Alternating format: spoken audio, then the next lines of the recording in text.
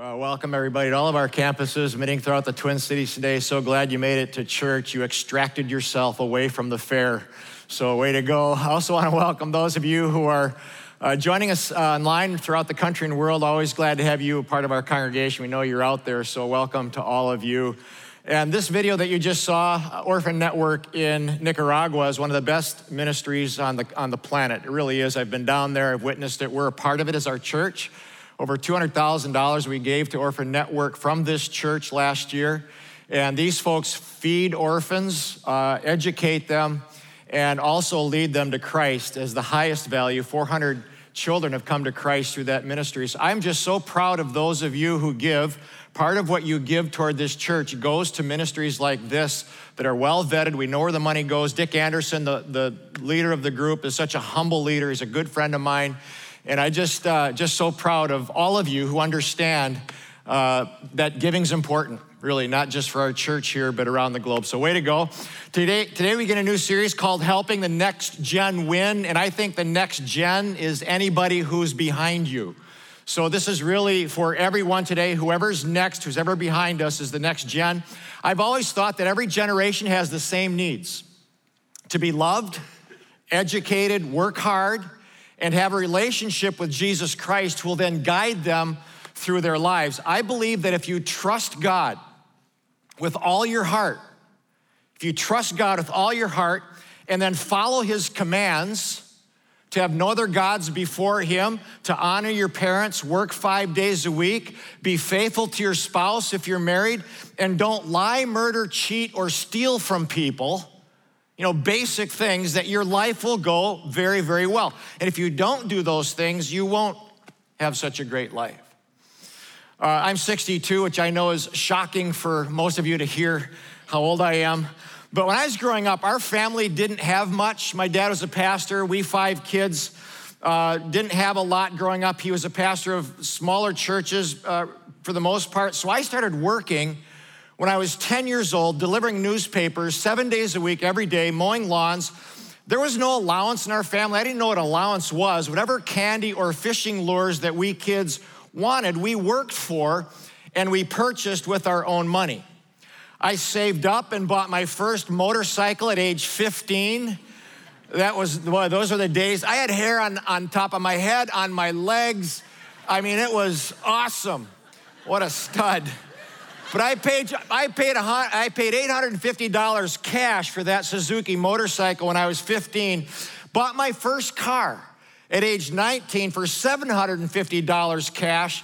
And I paid for my own gas and my own insurance. I never thought once, did I ever think, my parents should pay for all this.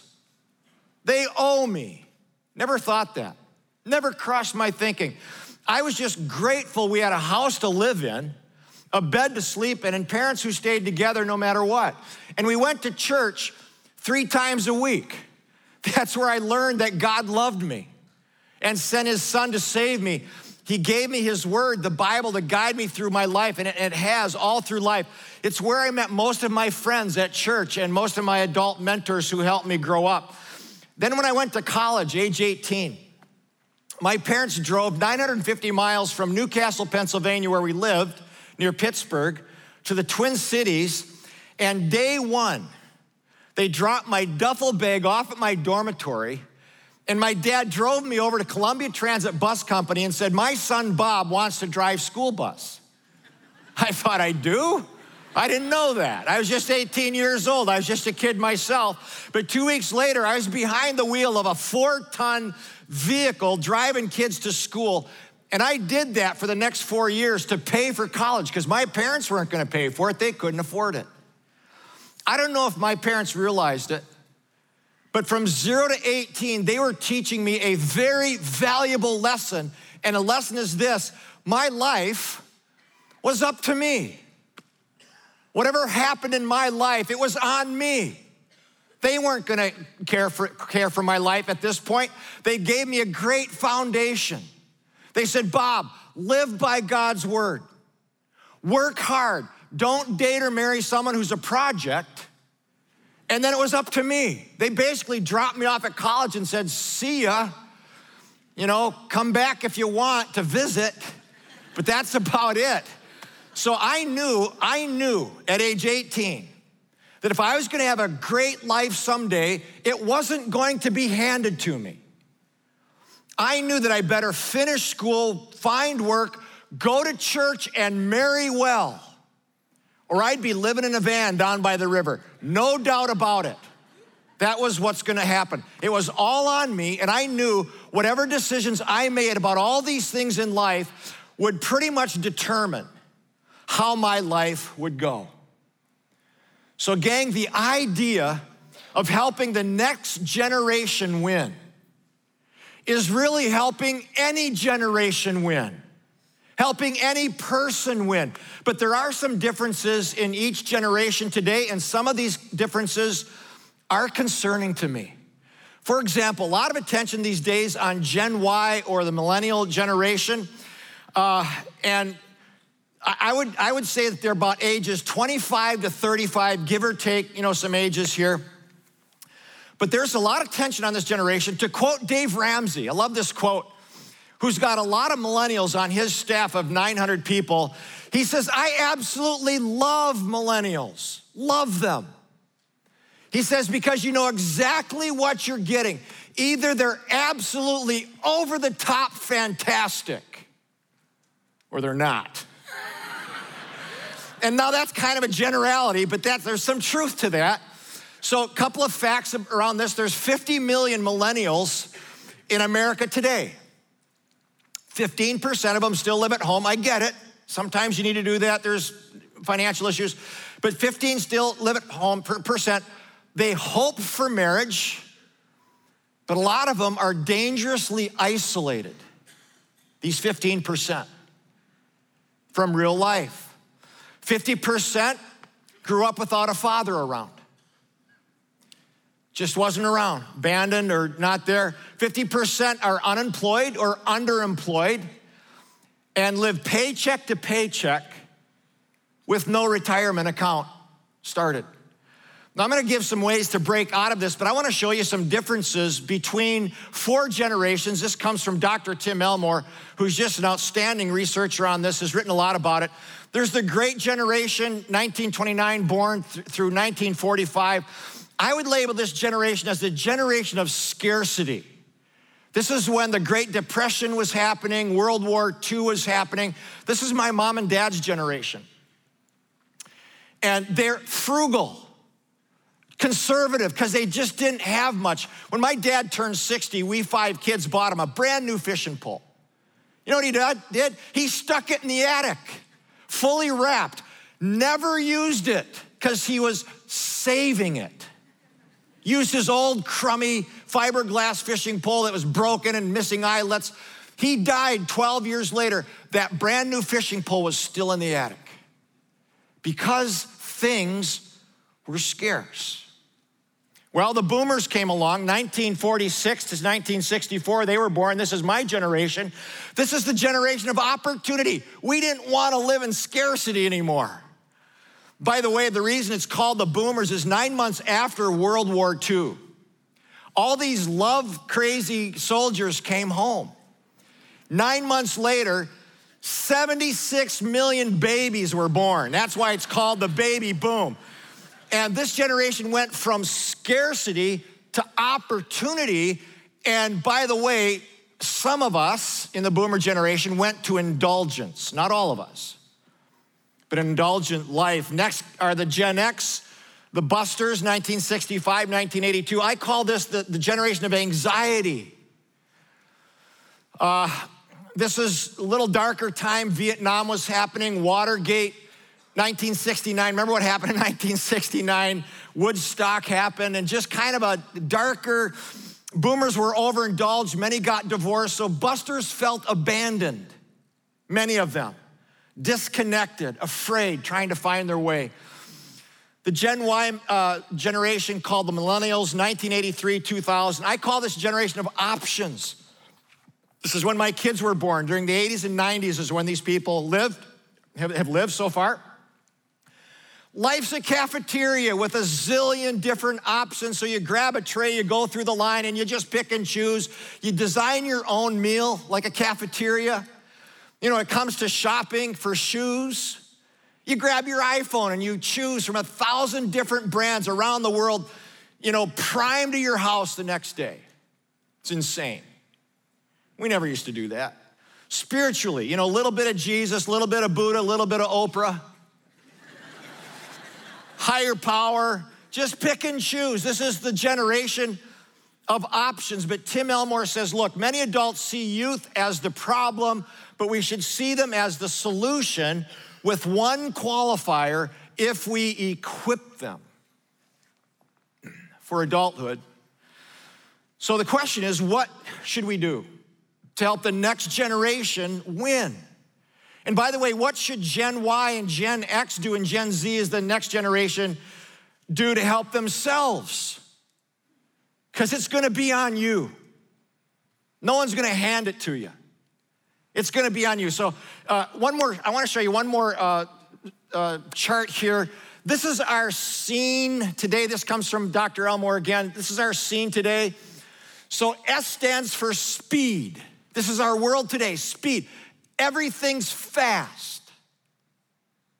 But as everything's fast, I can assume that slow is bad. Anything that takes time, like an education, building a career, it's just bad because it takes so long. C stands for convenience. Everything's convenient. I can be in line at Starbucks, although I never am because I make my own coffee, I'm too cheap. But I can be in line at Starbucks and at the same time watch videos and pay my mortgage, just standing there waiting for coffee. But if everything's convenient, I can assume that hard is bad. You know what's not convenient? Marriage, work, raising a 1-year-old. Not convenient. And so, when those things get hard, millennials think, why is my life so hard? It's because that's life. Life's hard. E stands for entertainment. I grew up with 6 channels on television, black and white. When we got a colored TV, I thought, what has happened? This is unbelievable. Today we have in our hands immediate access to YouTube, video games, Netflix, Spotify, world news. But if we are entertained 24/7, we can assume that boring is bad. You know what's boring? Marriage is boring most of the time. It's wonderful, but it's also boring. Not my marriage. My wife said, Bob, come on. Last night, she said, give me a break. I love our marriage, and the longer you're in it, the better it gets, I'm telling you. Don't bail at year 2. But school is boring. Work, saving money, being a stay-at-home mom or parent is mind-numbing boring. But if we're entertained 24/7, we can assume that this is all bad. Next is nurture. Yeah, nurture, sorry. And for nurture, okay. Now, not every child has been nurtured well, but most of us are overly nurtured. Some of us are. There are so many safety devices today. I tried to buckle my 2-year-old granddaughter a couple months ago into her car seat. It was so complicated. 2 years old, she finally got tired of me trying to figure it out. She brushed my hand away and said, like this, Bubba, and she buckled herself in. So we took away monkey bars from the playgrounds. They wear helmets to school. But if everything's safe, we can assume that risk is bad. No risk. My son reminded me just a couple of weeks ago that when he was 6 years old, I bought him a BB gun, because every 6-year-old should have a BB gun. So I took him out in our backyard and I said, Dave, see if you can shoot a leaf off of one of our trees there. And he's a little bit too close to the tree, but he took aim, he shot, and it ricocheted off the tree, hit him right in the square, right in the forehead. No damage, but stung a little bit. He said, Dad, do you remember what you told me in that moment? I said, no. He said, you told me we better not tell mom about this or she's gonna take it away from us. Now, I happen to believe that risk is good, but maybe not as good as this kid believes. This is a little too risky, I think. I would not want to have to raise this kid at all.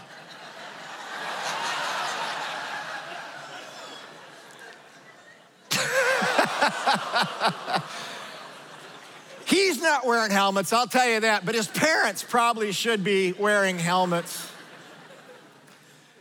Now, safety is good. I'm just having a little bit of fun here, but we can assume that if everything is nurturing and safe, that risk is bad. Final one is entitlement. Again, not every child these days is entitled or millennials entitled, grew up that way.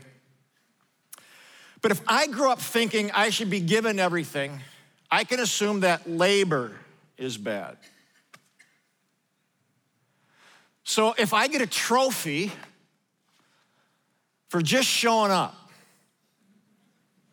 and a juice box, don't even get me started on this. This is insanity. Give me a break. I can't go down there. Okay. Then why should I work for anything if everything is given to me? Now, this is our scene. But if you look at this list on the right, aren't these the things that develop me into a human being who understands character and work and challenge? Aren't these the things that make me who I am? A productive and resourceful and wise human being. I love the conveniences of this world, but they can shield us from the things that make us into people of strength. Love this verse. Great verse. James 1. Consider it a gift when challenges come at you. Another translation, consider it pure joy when trials come your way. It's a gift. Where do you get challenged? At work. It's a gift. At school, at home. Consider that a gift when you're challenged because you know something, that under pressure, your faith and your character has a chance to grow. So let it happen. Let challenges and pressure do its work so you can become mature and complete, not deficient in any way. Challenges and pressure are what produces maturity. So in the time we have left, I'm gonna give one challenge to those of you who are Gen Y, Gen X, and Gen Z. Okay, millennials and on down. And then I'm gonna give a second challenge to everybody else, okay?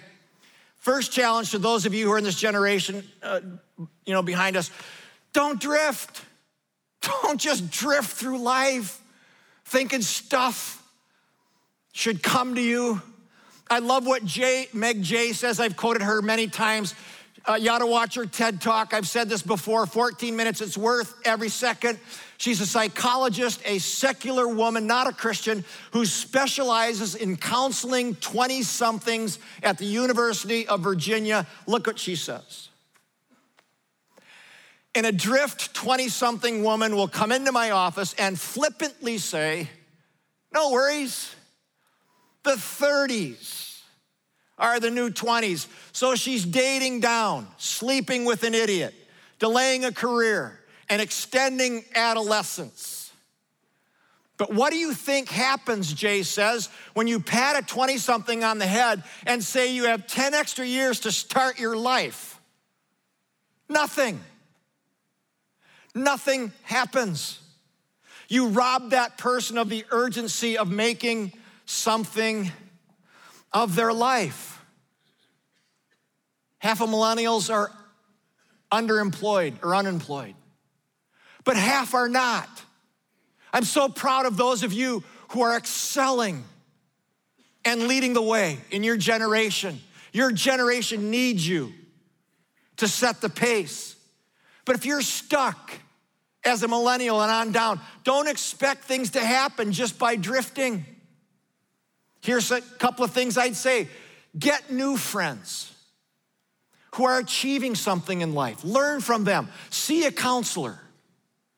Get some advice. Read a good book. There's a couple out there. There's one brand new one that's outstanding. Read that book.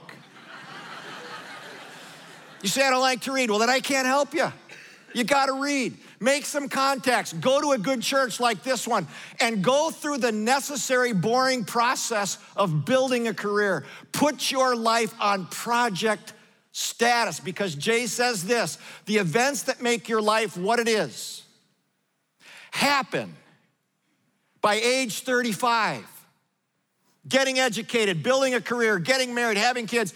And if you waste your 20s, you'll be a decade behind now. As soon as I say that, please, if you're 40, don't panic.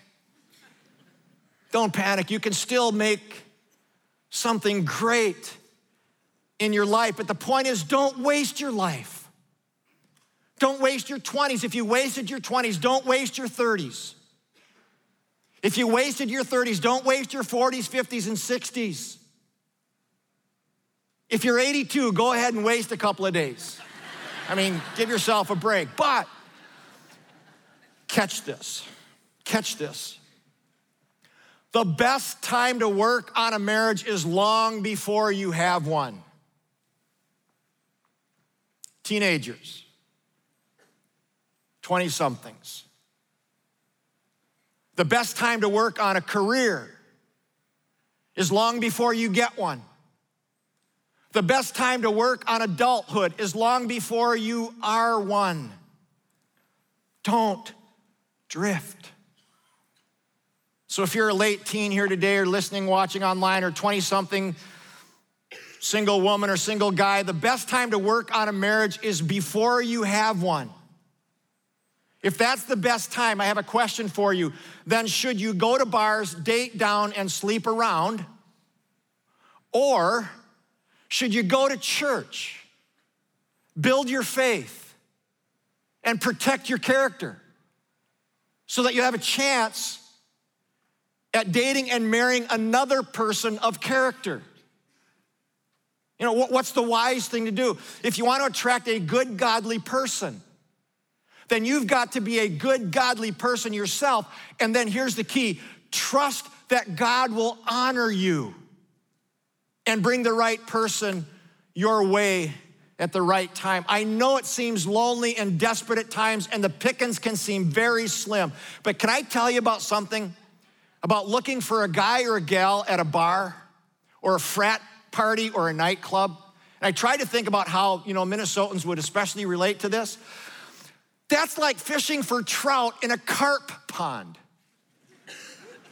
Nothing against carp. I've caught a lot of carp. Throw them up on the bank. There's nothing against carp. But you're not gonna catch a trout in a carp pond. You gotta go fishing where good fish are swimming and living. A couple things I'd give thought to if I'm a young person. Where to go to college? Is it a Christian school that attracts other students who are Christians, or is it a party school that attracts students without a moral compass?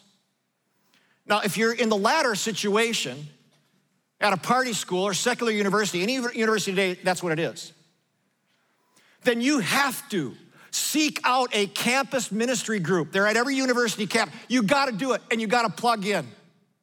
You gotta seek out one or two other good Christian people so you can support each other.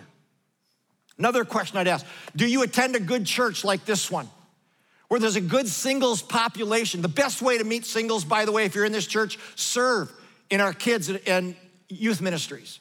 Or join a small group, single small group, best way. They're all around us. And do your friends go to a good church like this so you can meet each other? How about your work? Is your employer known for integrity and morality? Or do they tolerate a culture of moral misconduct and attract a lower kind of person? Now, maybe you can't change jobs, but just understand that environment.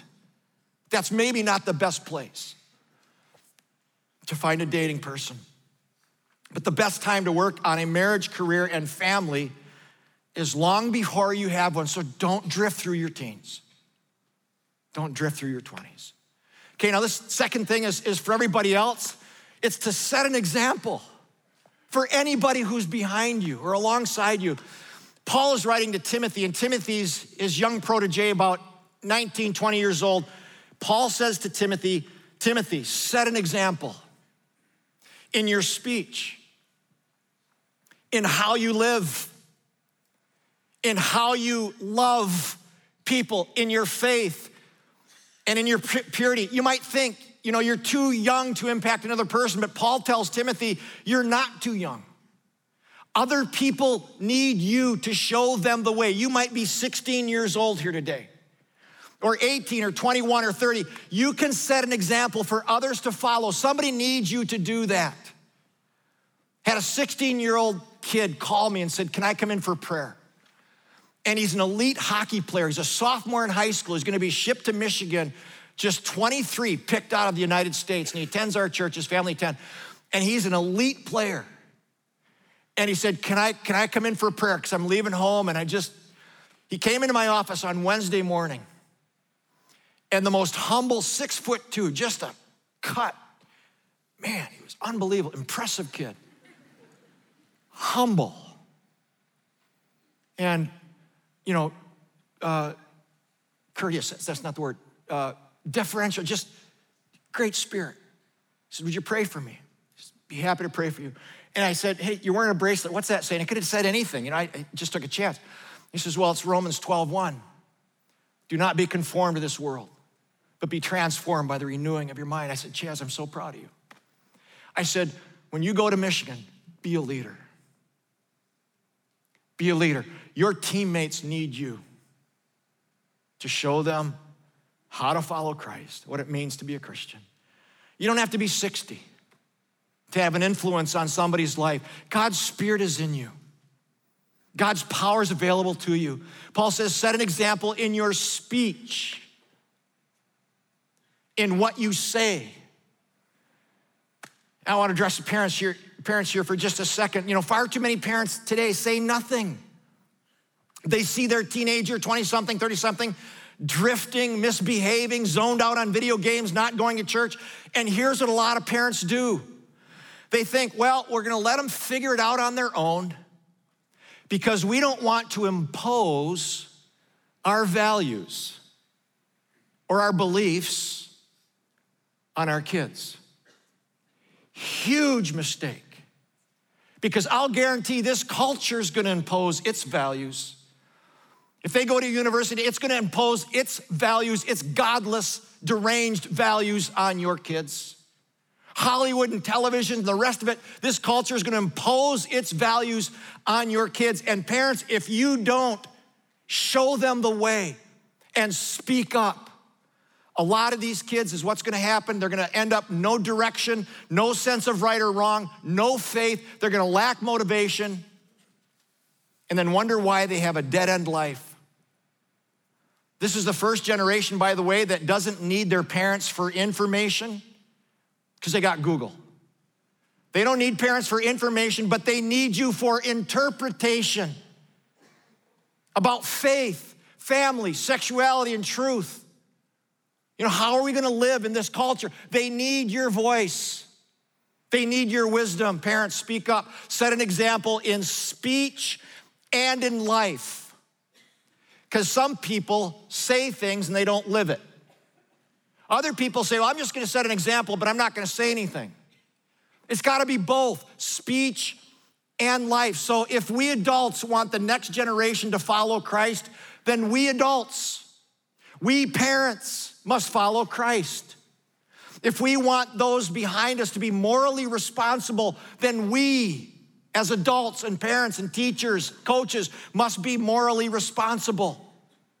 Questions parents and mentors should ask themselves: what kind of example are all of we setting in the areas of faith, morality, spending, sexuality, and achievement? Do they see us praying? Do they see that church is a priority? Do they see us in control of our behavior? How do we as adults and parents handle alcohol in our home? And what are our children learning from that? Good old Dr. Phil, this is a fantastic quote, spot on. The secret to raising children of character is being a person of character yourself. Because for better or worse, your children take on your beliefs and your behaviors. Now, everybody blows it. Our kids saw us spend too much money, watch too much TV. They've seen us fight, argue, and say bad words. And my wife's had to apologize for that.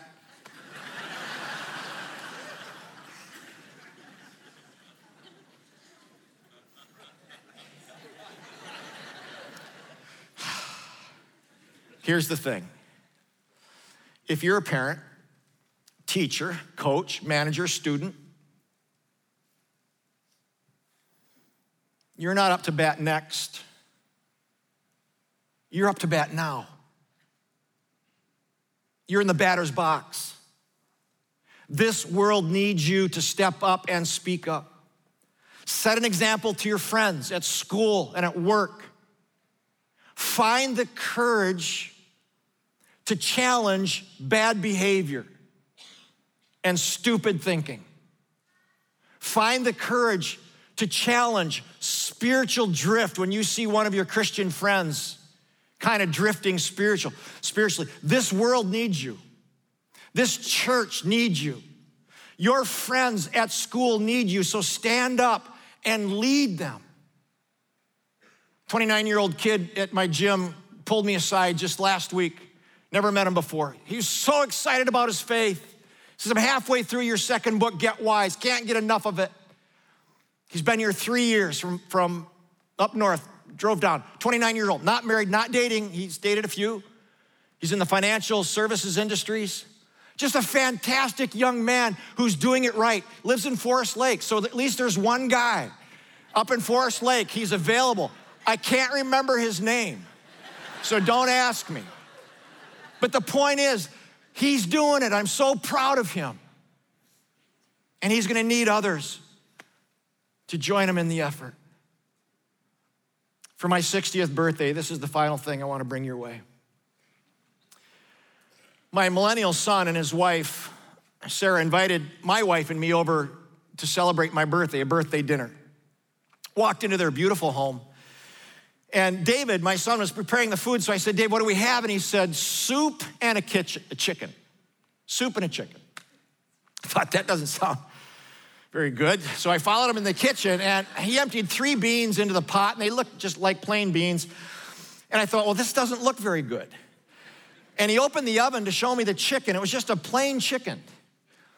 So fortunately, they had some cheese and crackers sitting out, so I went over there and loaded up on that. About 10 minutes later, he said, Dad, come over here. He said, look at these mushrooms. They look like black fungus. No kidding, that's what they look like. And he was gonna prepare a sauce and then mix the fungus with the dark meat from the chicken as a side dish. And so I went back to cheese and crackers. I thought, this is not gonna be good. Finally, he said the soup was ready, so we all sat down, and he had some Italian bread that was covered in goat cheese, also not normal. He said the best way is to dip it in the soup. So I dipped the bread in the soup, took a bite. It was unbelievable. It was euphoric. Then the chicken, he put a dressing he made under the skin of the chicken, and I inhaled it. It was so tasty. And then the black fungus mixed with dark meat was one of the best things I've ever had. And I looked at my wife, I said, our food is so bland. What have we been missing for 60 years? But that wasn't the best part. Here was my 29-year-old son at the time, his wife, Sarah, sitting across from us at their little table there, expecting their first child. Just a few years ago, just like this, he was a little blonde-haired kid, getting hit in the head with a BB gun. Then he was a teenager who pushed the limits. It was girlfriends and arguments over curfews, just knockdown, drag out arguments. It was going off to college. Then it was Virginia law, where every single day his faith and morals were challenged and belittled by his classmates. Every single day.